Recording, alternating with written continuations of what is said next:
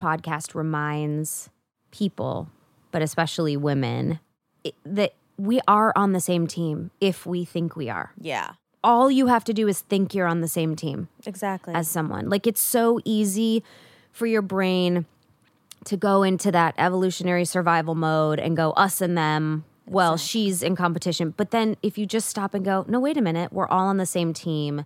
We're just going to lift each other up. And it is going to be like that picture that came out where like one woman is helping another woman climb up, and then the other woman is helping her foot and her foot. And it's just a bunch of women climbing that beautiful drawing.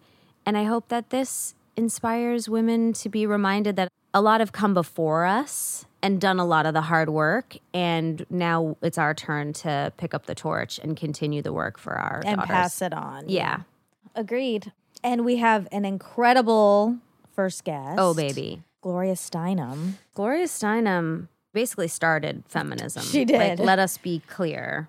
She was a journalist and working for New York Magazine, and then decided she was tired of writing about pantyhose. Duh. And started Miss Magazine, which kicked off women reading about themselves for the first time. Exactly. And writing about themselves. Yeah. It really revolutionized the role as opposed to being on the second tier. She brought them up to the first tier. Yeah, and she gave them choices, and people started seeing publications and also buying it. It wasn't, a failure. And that was the first time that sort of wind blew through everyone's household of like, oh, huh. And then in 1971, she co-founded the National Women's Political Caucus, which does training and support for women seeking to be elected.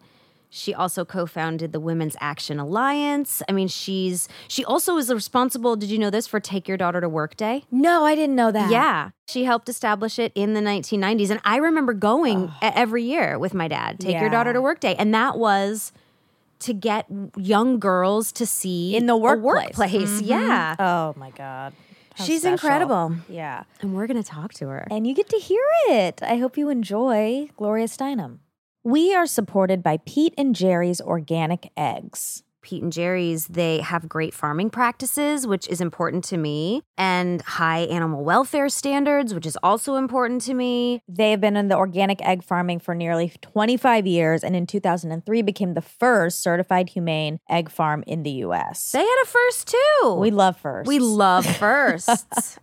And their hens are raised on small family farms all across the country, and it's just a beautiful environment. All their behaviors that come naturally to them, they really care about. Like, chickens do this thing called dust bathing, and they have to forage in the grass. They have actual sunshine and socialization, and they roam around, and they never give them pesticides or any harmful chemicals, and they eat grasshoppers and grubs and stuff. It's like basically like being at the spa at Pete and Jerry's. We know that I have SAD, seasonal affective disorder. Mm-hmm. It really bums me out when the animals aren't in an outdoor environment, because I know that they also will have SAD. Big time, but you don't have to worry about that here because they have a